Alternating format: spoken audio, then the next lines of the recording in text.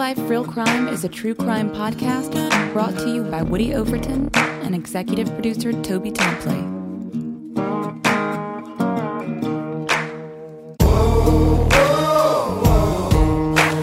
You have the right to remain silent.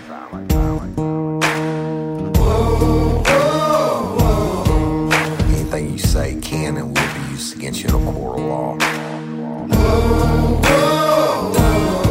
You have the right to an attorney prior to and during any questioning.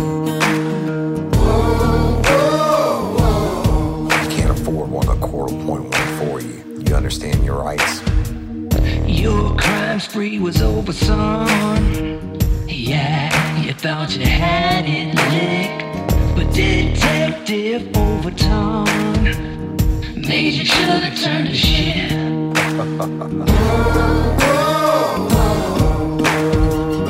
Get ready, you're gonna do time. Real life, real crime. Warning. This episode of Real Life, Real Crime, the podcast, may contain descriptions of acts of violence or that are of a sexual nature. It should be for people that are 18 years or older. Heed my warning, people. I did not get the facts of these cases off of the internet or from some television show. The facts we're retelling you were presented to us by the victims of the crimes or the perpetrators who committed the crimes against the victims. My description of the crime scenes are what I saw with my own two eyes. If you're gonna get offended, please turn this podcast off now. Thank you. Hello, everybody, and welcome to this episode of Real Life, Real Crime, the podcast. And as always, I'm your host, Woody Overton. Today, I'm going to be continuing the series titled Monsters. And it's part 3, y'all. If you haven't listened to 1 and 2, go back and listen to it. And again, I'm going to give an extra warning today. I gave the warning on part 1 and part 2, the extra warning about the brutality of it. And I don't know that it meant as much to y'all lifers. I guess you were thought, you were going to hear more than you did or something like that. To me, this case being the single worst crime scene, as an investigator, I work where one body is involved. I should clarify that. Homicide. I guess when I'm bringing y'all back through this scene, I'm seeing everything in my mind. I don't use any notes, and I'm raw and I'm unscripted and all that.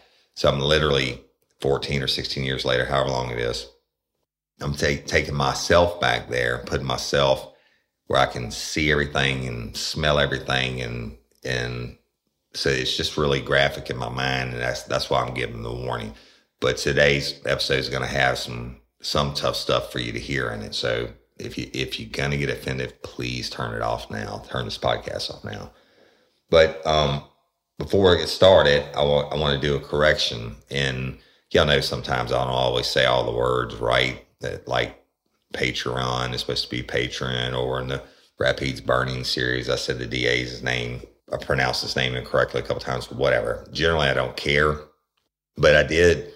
I had a lifer reach out to me a couple times in episode 1 and 2 when I was talking about the blood spatter. I called it splatter with an L. It's definitely not splatter, y'all. It's blood spatter, okay? So I will correct that, and I stand corrected, or I sit corrected now telling you about it. So spatter, S-P-A-T-T-E-R. All right, so let's get into it. Stay tuned to the end of the show for some announcements. It's the morning after the body was discovered. In episode 1 and 2, I took you through the crime scene, and the last time I left you, I told you what we had recovered from Walmart, which the video and the receipt of the guy who at this time was our only suspect. Well, he was the son-in-law of the victim who lived in the residence where the 82-year-old white female was found brutally murdered. And again, my heart goes out to the family. But he's gone. And in fact, he was seen in the middle of the night coming out of a Walmart in Mississippi by a family member. Just a chance freak encounter, right? That still trips me out to this day. But So we meet at the office, and we had 8 detectives at the time. Now I think Livingston Parish Sheriff's Office has like 30.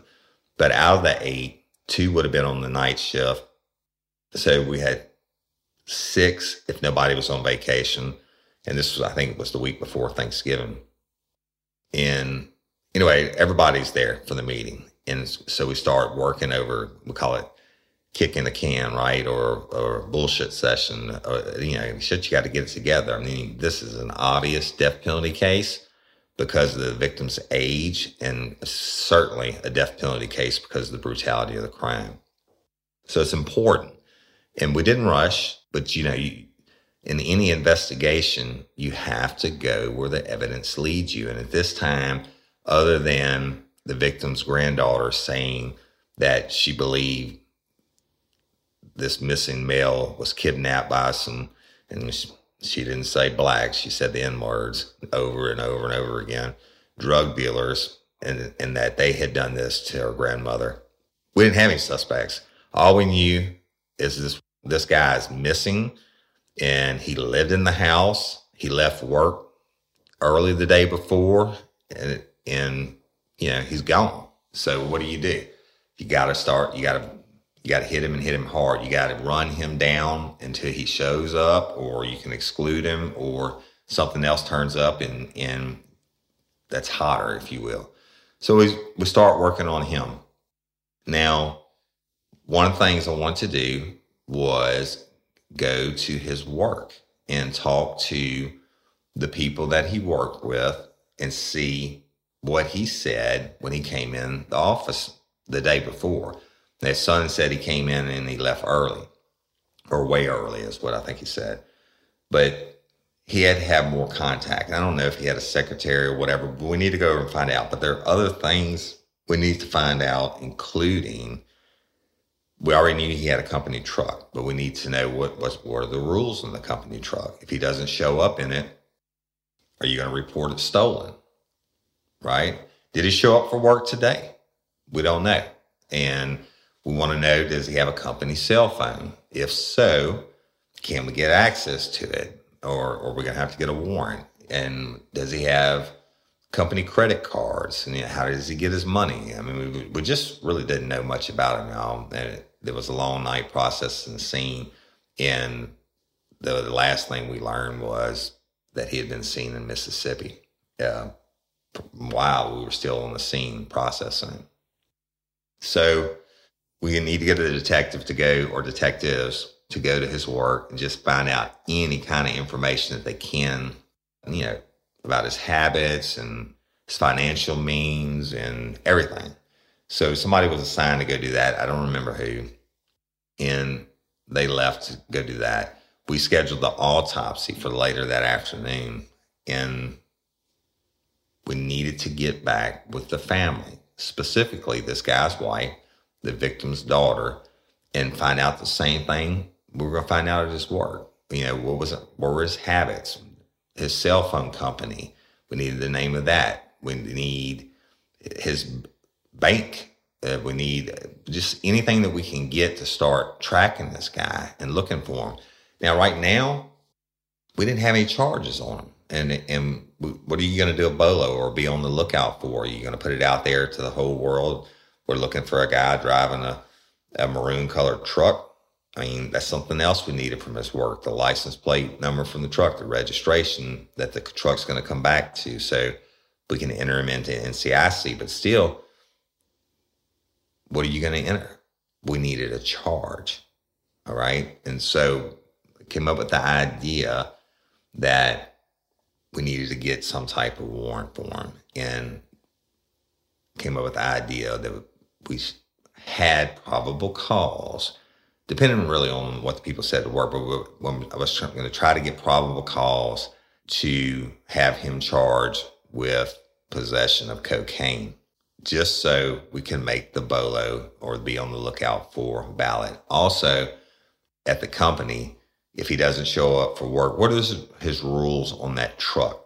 If he doesn't show up for work and he's in the company truck, does he have to call in, or is he not to drive the truck when he's not at work? If we can get something like that in Louisiana, That charge would be unauthorized use of a movable, not auto theft. Okay. Let me explain the difference. An auto theft is when you steal a vehicle and you intend to permanently deprive the owner of the vehicle. Meaning like somebody gets in your shit and they're gone, right? And you don't know them or anything like that. Unauthorized use of a movable is like, let's say your roommate takes your car without your permission and goes to wherever and they come back. If you want to charge them with it, you can. That's actually a charge in the state of Louisiana. They use your vehicle without your permission, unauthorized use of. And a lot of times in these work cases where people wouldn't return vehicles, that's what we charge them with, unauthorized use of a movable. I mean, movable because it could be a boat or hell, a bicycle or whatever. If it's something that drove and you didn't have permission to use it, it's a charge. But we had to start somewhere, and we were starting in scratch. And the probable cause is 50% plus one, y'all. It's not beyond a reasonable doubt. You do not have to wait to make an arrest, especially in a homicide case, till you have beyond a reasonable doubt. Okay, and you've heard me talk about cases in the past, like Courtney Coco's, and they're waiting to go way beyond a reasonable doubt. Anything that a defense attorney is going to prove at trial, well, you'd never solve a case in the world if you conducted law enforcement like that. Again, we're following the lead. We got to get some type of charge on the guy. That's our main thing. So Calvin and I went to the autopsy. And again, the autopsies at the time were conducted in a metal building behind Seals Funeral Home in Denham Springs, Louisiana. And that metal building, I'll describe it to you as you walk up. There's the roll-up door. If you're facing the building, there's a roll-up door where they would back the hearse and stuff in, like a roll-up metal door to your left. And to the right's like a little porch with an overhang with the main door that you walk in on. And there's no secretary or anything. You walk in, there's like a little love seat in a corner to your right. And guess what's directly across from that? The bodies. Like you see in the movie where they have the silver wall and the doors that open and the trays that come out and the bodies are on. That's it. That's the coolers. This building was made for efficiency, not for comfort. It certainly wasn't made for the public to view. Then you walk right past the bodies, and there's a right on the right-hand side of that love seat was a small enclosed half bath, a toilet, and a sink, and a door, right? As soon as you walk past that, on the right-hand side is the first body station, is what I'll call it. And that's where they embalm the bodies and stuff for the funerals. And you take that room, y'all, is like a yellow ceramic tile, the floors and even the walls over halfway up. And then there is a metal table, a slab, if you will, where the bodies were embalmed. And they have hoses that are connected to it, et cetera. And they go and run into a drain. And it's pretty gruesome to think about, but I mean, that's how all the bodies are done. Basically, the embalming equipment was in that room. But that room dead ends. But right before you get to that table, you take a left into a doorway, and inside the door, you're standing. You walk into the doorway, you're standing in between two more body setups, table setups, and the one to your left and the one to your right. The one to the left is where we always conducted the autopsies, unless you had multiple victims, and sometimes they would use two tables. So we get there, we go in, the coroner is there. They have to document everything we have to match up the photos on the body bag and all that, and the coroner is going to be there, period, for the autopsy. But the coroner does not conduct the autopsy itself. The forensic pathologist who was contracted by Livingston Parish conducted the autopsies. The reason why? Didn't have that many murders. I mean, there's no reason to have a full-time pathologist like a big city. And the guy that did it was Dr. Corkin, and he was a genius. And y'all heard me talk about him in past episode, like Pants on the Ground, etc.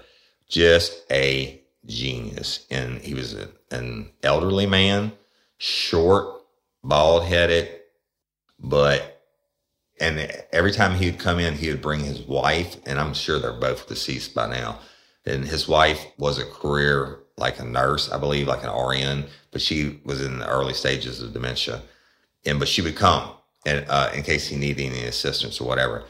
But Dr. Corcoran would come in, and they had lights in these rooms, but he would come in, he would bring his own stuff in, his own autopsy tools, and he brought this tall lamp, and it looked like it came from Walmart, but it had like 6 bulbs on it, and he would bring it in. That's one of the items he'd get when he'd come in. And so we're there, the body's been placed on the table, Dr. Corcoran comes in, he brings in his lamp stand, plugs it in, and he's like, he's always got something funny to say, but he was a dry humor, if you will, but anyway, he comes in, we match up the tag on the bag. He holds it up for us. We verify it with the picture. He verifies with the picture. Now, y'all, he's been doing this forever. I mean, he's done thousands of autopsies, and he's testified in hundreds and hundreds and hundreds of murder trials. But I told him, I say, Doc, and this is what we have before we began. And I told him about the 82-year-old victim. I told him about the severe trauma to the head. And he's kind of quiet, man. He's shaking his head and he's listening, and he's taking it all in. Now, this guy has seen so many, thousands of dead bodies. And we established a chain of custody and cut the tag on the bag. And y'all, these bags are black like nylon, and it's on the table. And what he takes over, we don't do anything from that point on, unless he wants a photograph or needs some type of information. But we stand there and we observe. And so what he does is cuts the lock, okay, and we take the pictures, all that. Then he does everything. He's got his pants on. Yes, half the time they would fall to the ground, but he's got on his scrubs, if you will. And then he puts on his scrubs. He would change before he started. He puts on his scrubs, and he unzips the bag. Then he folds the bag open onto the metal table, not where the sides were exposed, but enough where he could begin to process, or to begin to view and process the body. So he unzips the bag, pulls it down, opens it up. Then he will lift her up and pull the bag without turning it to the left or right where anything could spill out. He pulls the bag down until the victim is laying on the table. Then he takes that bag and puts it to the side. But nothing can spill out of it. And that's important later on. I'll tell you why. So the victim is now on the table, and she's still in her nightgown. And I told him about it being pushed up, possible sexual assault, and the panties pulled down, possible sexual assault. I also told him what I observed about the blood not being on the panties, the blood spatter not being on the panties like it was all over the walls and everything. And I even showed him some pictures of the walls and what it looked like before, her underwear and everything looked like, obviously, before we rolled her over and put her in the bag, because then the underwear got some blood on it. So I showed him these pictures, and he's like, okay. So he cuts her gown off, puts it in an evidence bag. Why? Because it's going to be sent in for DNA, looking for hair fibers or anything like that. But there was nothing obvious on the clothing. And so now you have your victim, the deceased, on the table. They're laying face up, nude. And he always starts with the head, and he works his way down to the feet. Now, that's not the problem, but the issue with this one was the condition I told you about the victim's head. It just was unbelievable. And Dr. Corcoran, when he stopped and the bag's put to the side, and he's looking at her, and I told you, he's kind of a quiet guy, unless he said one of his funny jokes, but he's looking and he's staring and he's looking. And he looked up at me. He didn't say anything. And we met eyes. And he looked back down. And he looked back at me. And he said, "This is going to be a death penalty." And I said, "Yes, sir. I believe that in my heart." And he said, "Well, you know, I always do great work." He said, "But we're really going to have to take our time on this one." He said, "All the head traumas I've seen, this has to be the worst or one of the worst or the most amount of damage I've ever seen to a human head." And y'all, you look at it, it just doesn't exist. I don't know how to put it in context for you. And I'm not trying to sensationalize, but what he has to do, he starts to observe the head from the outside and the hair. And he's going through now each tear, and there were so many, each tear, he would take a ruler and put it up against the tear, and then he would say, "Take a picture of it," and then take a picture of it, right? So why? Of course, it's going to help determine the cause of death, but he's trying to count all the damage to the head, and it's just too much. I mean, we took picture after picture, but the problem was there were so many blows to the head that he started on one side of the head and worked over, and then we turned over and did the back side of the head. But there were so many blows that some of them were overlapping. So if you hit, let's say it's a watermelon, you hit a watermelon with a hammer and you get the indentation and the tear in it, right?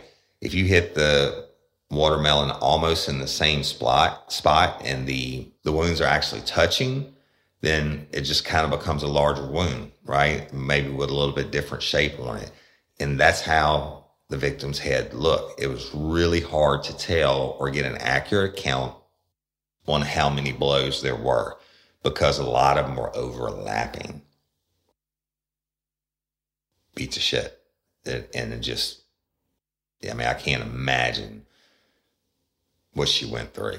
Okay. And I just pray that maybe she was unconscious or something after like the first blow or whatever to receive this much damage. But then again, I know she probably wasn't, because why would you continue to beat over and over again unless they are fighting, unless they're resisting, unless they're still saying something? So I don't remember, y'all, exactly how many blows he came up with. I think he quitted 30 something tears in the skull and the face and all that. It could have been like way higher, but it was 30 something. And then but by the time we photographed the whole head, the problem was not all the tears. When he turned her over and was going through the hair on the back of the head, remember I told you there was blood everywhere, and then the tears and all that, he found a hole. Perfect, almost perfect, you would say. Little hole on the back of her skull, which we couldn't have known on the scene because of the amount of blood and then just, you know, the way everything was. But remember, he's going meticulously inch by inch over the head. And he gets in, he goes through all the hairs individually, etc. And when he gets to that one spot and he stops and he takes it and he cuts around and shaves around the hole where it was. Well, once he does that and the bloody hair's out of the way and all that, you see the hole, and it was a bullet hole. And there was tattooing around the wound, meaning it was a contact wound from a weapon. Remember at the crime scene, I told you we found some bullets that were not shot, unspent, meaning that the bullet was still in the casing. Okay, when you look at a bullet, for you, those of you who don't know, when you look at a bullet, you have the metal part, and which at the very end has the spot where the firing pin strikes, and inside that metal part is the gunpowder.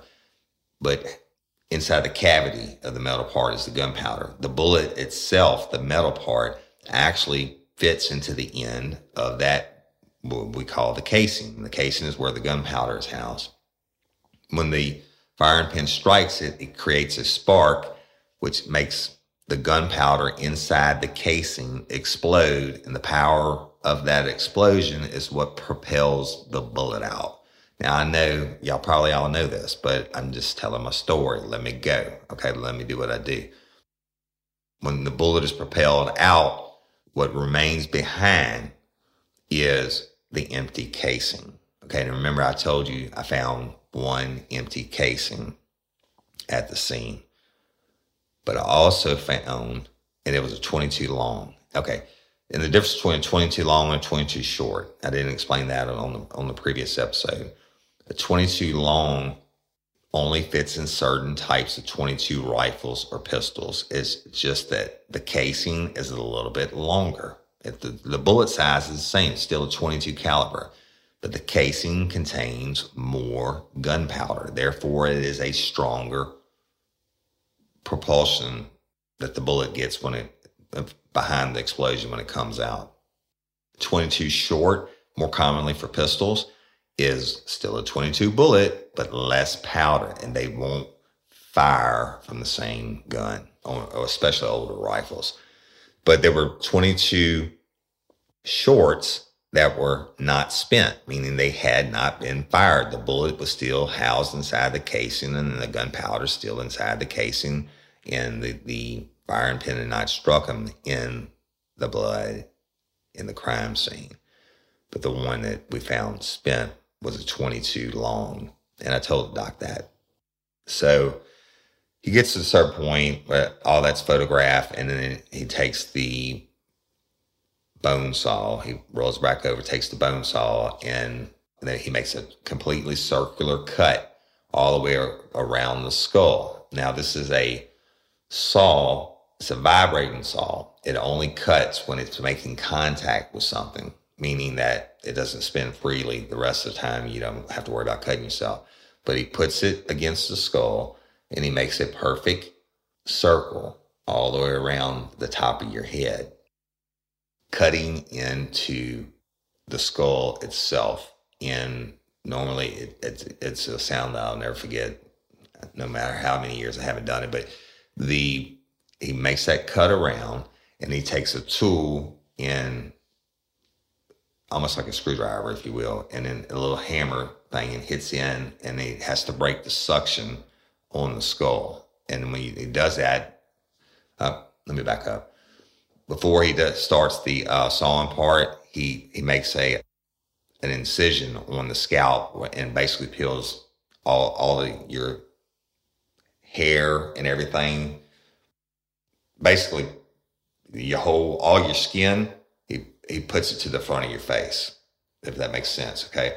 Basically, he scalps you, but he starts in the back, takes up all the skin, all the hair, and pulls it over and sets it on to the front of the skull, exposing the skull so he can use the bone saw, if you will, the vibrating bone saw.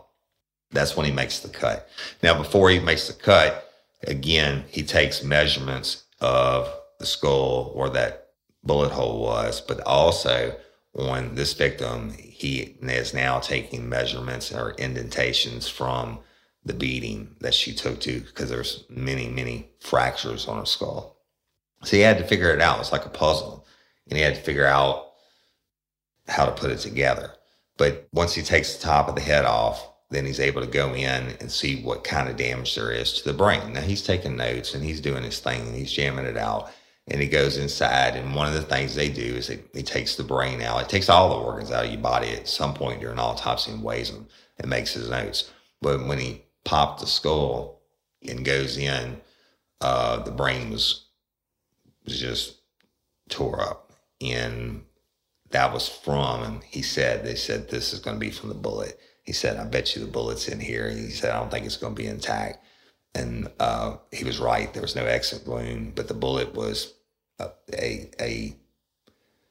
he recovered soft shards of lead from inside the brain that it kind of scattered. When 22, there's not a lot of lead in the bullet part, and most of the time when it hits something, it'll flatten out or tear apart. And that's what happened on it. The bullet went into the brain and just kind of turned it into mush and hit the skull and maybe bounced around a little bit and split up. So he's got to go through them meticulously and pick the pieces out, and in case they try to put it back together and determine what caliber. But he, based off his experience, he said, I can already tell you it's going to be a 22 caliber from the size of the wound to the skull. He couldn't tell you if it's 22 short or 22 long, just 22 bullet because it's the same size. Goes through the rest of the autopsy, and you know, they cut you open and they take out all your organs and they weigh them and all that stuff, right? He works from the head down. And once he gets done with the skull, he puts the top of what's there on her, top of your skull back on, and puts your face back on, if you will, flips the skin back over, and then he goes to work down, and he cuts you from your neck down to your bottom of your abdomen in and across, and then he splits you open and takes out the organs and weighs them, etc. But that really wasn't really the problem on her. He said, I guarantee the cause of death was a 22 bullet. And he said it could have been these other wounds to her skull. I said, but he said, why would you shoot somebody, you know, if they weren't already dead, or if they're already dead? But sometimes that happens. But either way, he's got enough scientific evidence to prove that. And what are we really worried about now? The rape, because she was found with her nightgown up, etc. So he goes down, goes to all the organs. I'll save you the time of it, right? He works the body like he's done thousands of others. And then he gets down to the vagina and all that, and he did what he does. And he said there's absolutely no sign of penetration out of anywhere, the anus, the vagina. He said no sign. I mean, he's looking for hairs to collect anything, right? And there's nothing there. And he said, I just absolutely can tell you that she wasn't raped, but even he still took swabs in case there was DNA or something like that. And that concluded the autopsy, basically. And his finding was it was definitely a homicide, and that she was, whether she died from the blows to the head, he couldn't say for sure, but he can definitely say if she wasn't dead from the blows to the head and the damage to her face and her skull, then she definitely died from the gunshot wound, gunshot wound to the back of the head. It's fucked up. And, you know, I guess it's compounded for me because I've done so many that, I mean, autopsies never bothered me, but as far as seeing the body and all that stuff, but just think about this lady who couldn't even walk, and she was so severely beaten, and now you throw on top of that she's been basically executed, gun to the back of the head, whether it's a pistol or a rifle, whatever. But we only had one spent shell casing, and that was the long, and I'm assuming from experience that the 22 long belongs to a rifle. So that means that she's laying halfway in and out of the door after the beating, and they take a rifle and put it to the back of her head and shoot her while she's face down. Execute her like you wouldn't even do a rabid dog that way. And I still don't have an explanation for the 22 short bullets being in the crime scene. So anyway, go back to the office to find out what other detectives have found out by going to his work and stuff like that. And this is what they said. They interviewed several, and I'm not going to say names, they interviewed people that he worked with. And the day prior, he came into work and he stayed like an hour, maybe hour and 45 minutes. But then he told one of them that worked there, he said, "Oh, my stomach's messed up. I don't feel good. I'm going to go home." And he splits, right? Not to be seen again until approximately 2 a.m. in the morning, coming out of a Walmart, Mississippi. He did not have permission to, use the truck to be in Mississippi at 2 o'clock in the morning. We found that. Also, he had not called in on this day. Nobody, of course, they're still trying to call him and all that. His son's trying to call him, etc. He's in the wind. He's ghost. Cell phone was not theirs. He had access to, I believe, a company card. We got all the information on that. The detectives asked the owners, or the owner, you would say, what did they want to do about the truck, and if he didn't return the truck, would they pursue charges for unauthorized use of removal? And the answer was yes. And he also had access to money the day before, and I believe it was like $3,500 that he was supposed to take care of, and he didn't. It wasn't done. So they were asked, would they pursue charges on that also? So we're getting back. We're having our meeting. We found out he left work early, not been seen again. Got all his personal information, the work cards and stuff like that. So what do? No more calls are coming in. Now, this has been on the news. I forgot to tell you the night before, the news was out there the whole time, and it was on the news for 10 o'clock, and then it was on the news that morning, and about the homicide of this lady. No suspects' names or anything like that. And what do? Well, shit, you got to keep gathering information. But we needed a warrant. And so we had typed up by Tina Stafford, our secretary. She already knew. If I told her a charge, she already knew what to say, because she'd done thousands of them for us over the year.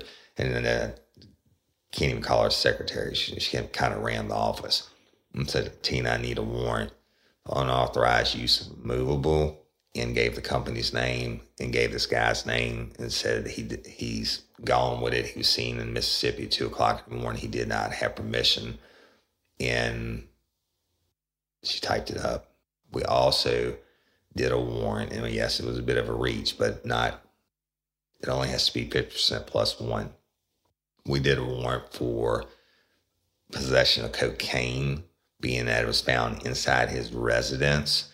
His wife did not know about it, and he left work early and said he was going home, and certainly the deceased wasn't doing cocaine, making lines of cocaine on the coffee table in the living room. So we got those warrants and went and had a meeting with a judge and told him the truth. And this is where we're at. And we need to get a bolo on this guy, and this is what we have. And unauthorized use is slam dunk. That's in the possession of cocaine, could be inferred. He said he was going there. He lives there, and the cocaine was found there. A little bit of reach, but you got to do what you got to do, right? If they throw it out, so what? You need to get him in. You need to get your hands on him.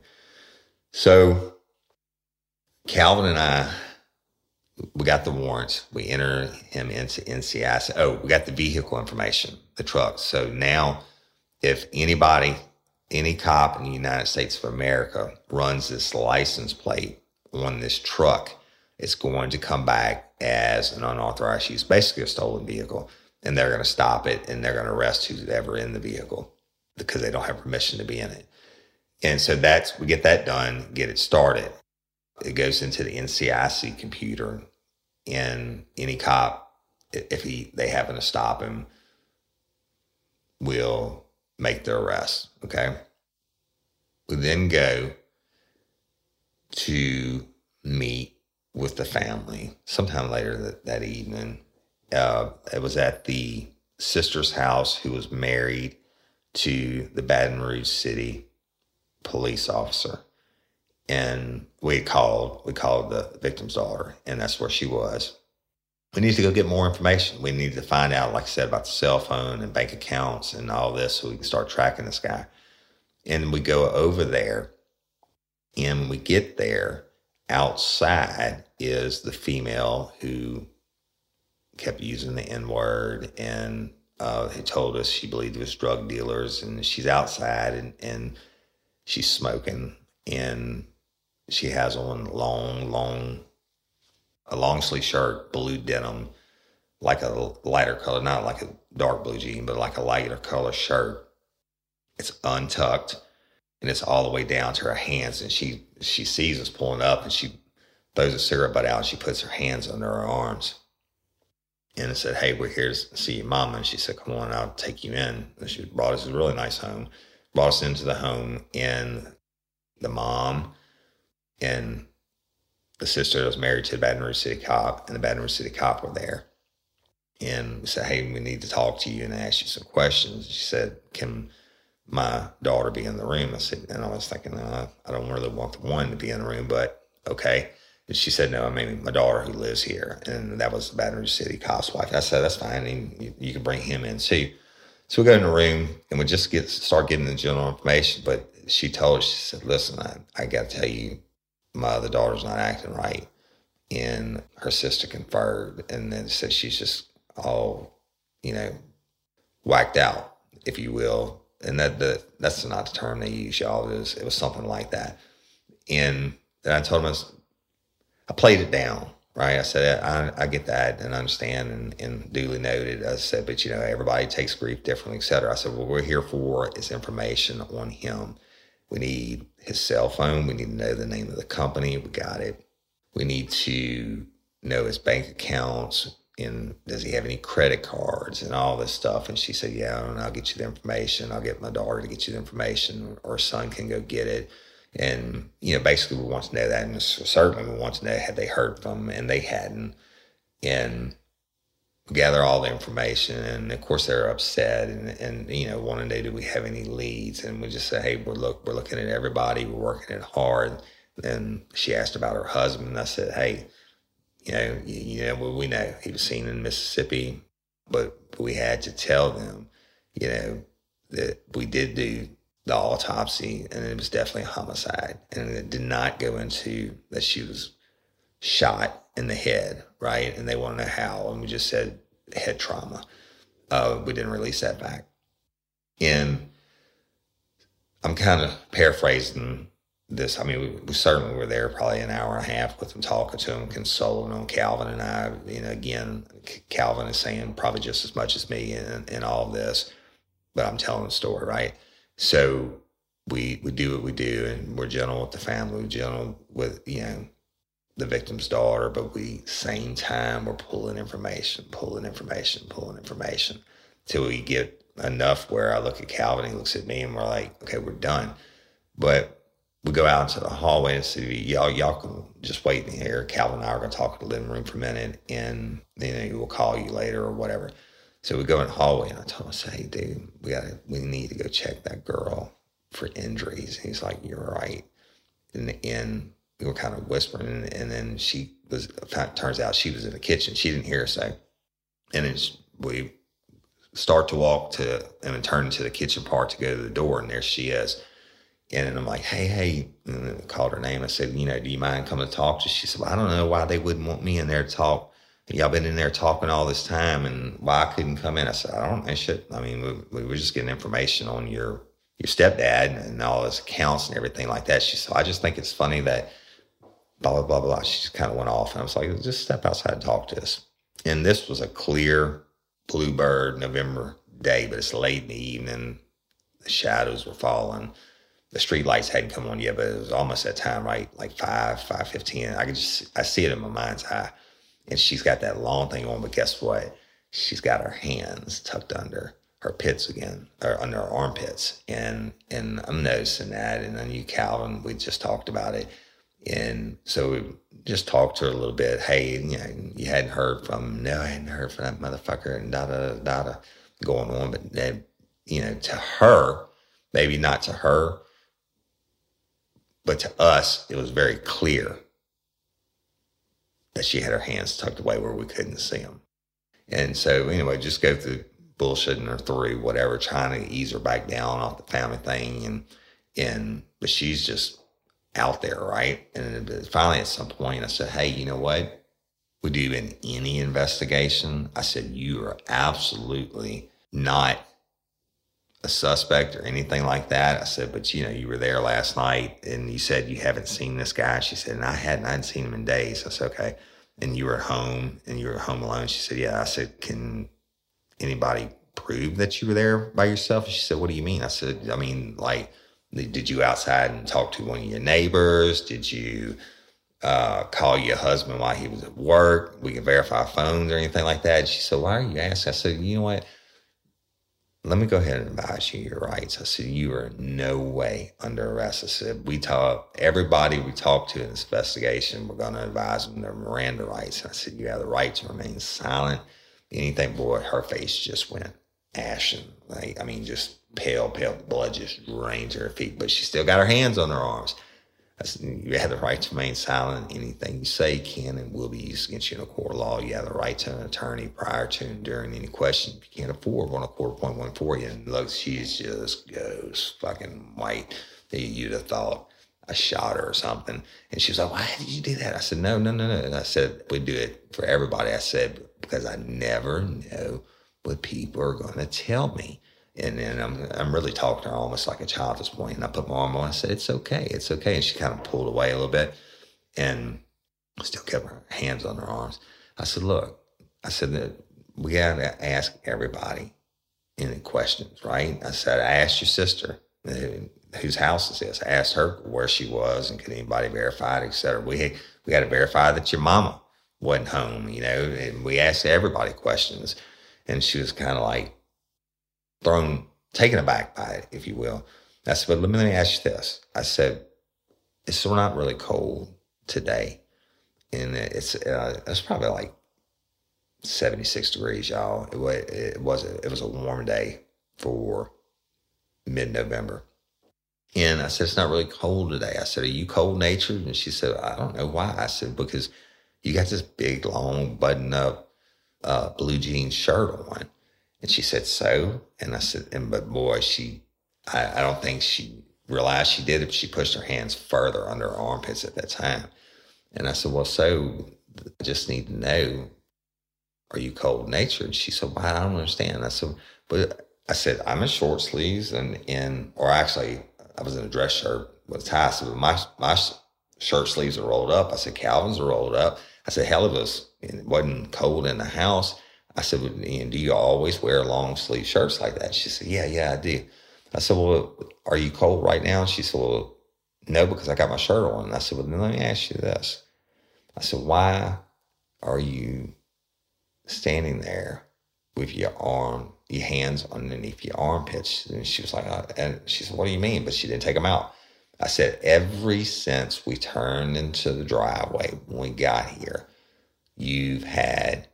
you saw us, you threw your cigarette out, and you put your hands underneath your armpits. And she said, well, I always keep my hands under my armpits. I said, well, cool. I said, I get that. Different stroke, different folks, right? I said, but do you mind if I look at your hands? And she said, what do you want to look at my fucking hands for? She kind of started going off. I said, because I just want to look at them. I said, do you have any cuts or anything on your hands? Fresh cuts? And I'm thinking fat drops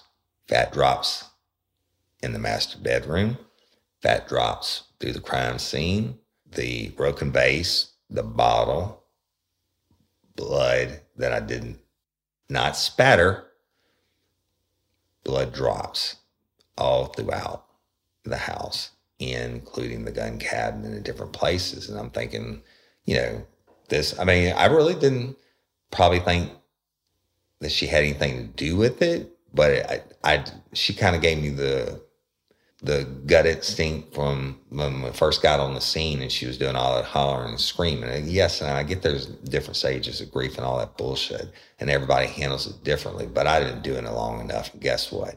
I know whenever I get that little gut feeling, I listen to it, right? And now she's really upset. And I don't have anything. I don't have any proof. We haven't had a chance to go talk to her neighbors and see if she was at home or pull phone records or cell phone records. Or, I didn't know if she had a cell phone. We could get a search warrant to see if her cell phone was pinging off the tower by the victim's house. I had nothing at this point other than a gut instinct. And she said, I'm not showing you my hands. She said, am I under arrest? I said, no, you're not under arrest. I told you you're not under arrest. And she said, she said, I cut myself all the time. And I wear long sleeves because I'm cold. And, I'm just not And she said, you know what? I don't have anything else to say. She turned around and she went inside, slammed the door. How you living? How you like that? And guess what? She'd be totally innocent. But I was damn sure going to find out. My gut told me stepdad's in the wind. But the squeaky wheel gets the grease. And she'd been the squeaky wheel the whole time. Calvin and I load up. We're both thinking the same thing. She definitely was on our radar. Let's just put it like that. So, y'all, 50 minutes in, we're going to go ahead and stop it right there for this episode. You do not know what's going to happen, even if you know this case. It is simply crazy. All right? Victim's son-in-law's in the wind. Victim's granddaughter gave me the heebie-jeebies. Maybe not the heebie-jeebies. Victim's granddaughter gave me pause, if you will. And she put herself on the radar. Okay? So we're going to stop it from there. And look, I'm telling you, I don't have any notes. I haven't looked at anything. And I'm recording this strictly from my visual memory. So if I get some minor detail wrong or whatever, then it is what it is. It's not with malintent. But I'm stopping this part 3 of Monsters for this week. I'm going to continue to do the series until I get done telling the story. And listen, there's a hell of a lot more to come. And stuff that was never, ever released. So that being said, thank you for tuning in and listening to part 3 of Monsters. Couple show notes, y'all, before we close out. I just again want to thank everybody for listening and liking and tuning in. And if you get a chance, go leave us a review on iTunes. It helps us out. The stats, I don't know why, but it does. Check out our social media. Instagram, I think I'm up to like 6,000 followers it's at Real Life, Real Crime. And that's 6,000 followers just on that, which, I post different stuff on there every day. I try to post at least one different picture or a video or something every day. And some of it's true crime related, some of it's not, but most of it's funny. It's different than anything you're going to get on the rest of our social media. The rest of the social media, Facebook page, our private group, which is Real Life, Real Crime, Friends, Fans, and Crew, KREWE. Again, it's Louisiana play on words. We just passed 28,000 members in our private crew page. And look, it's y'all, that page is dedicated to true crime.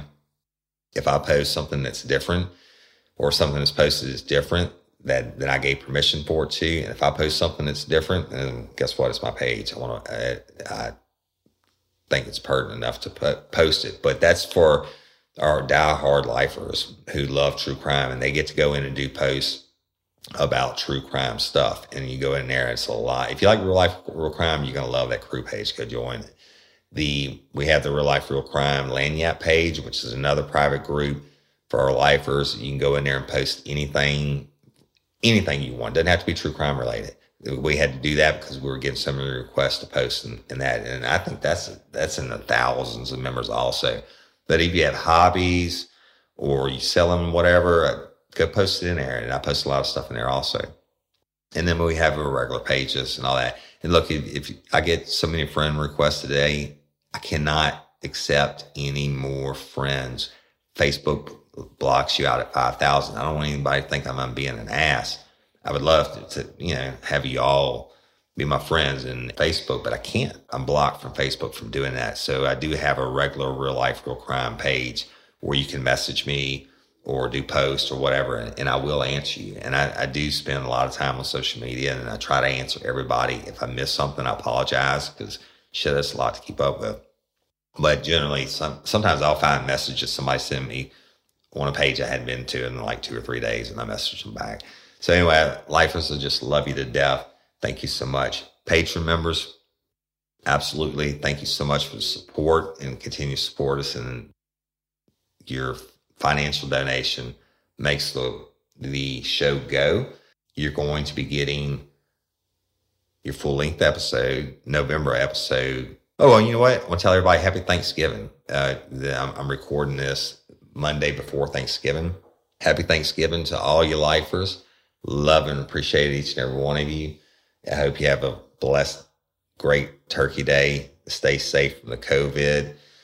It's just crazy times, right? With the COVID and everything. But anyway, I hope you all stay safe and appreciate and love each and every one of you. LOPA, Louisiana Organ Procurement Agency. Go to lopa.org, sign up to be an organ donor. It takes like 2 minutes. When you go there, if you choose to do so, and when you are deceased, if your organs are chosen to be used, then you're going to save a life or lives. And I mean, I know one LOPA donor saved like 6 lives.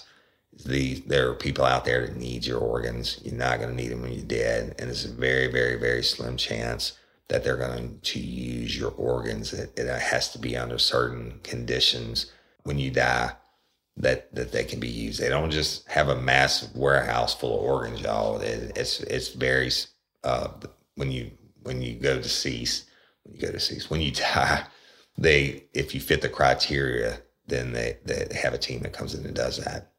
So be a hero, give the gift of life, give the gift of sight, and use all your organs, right?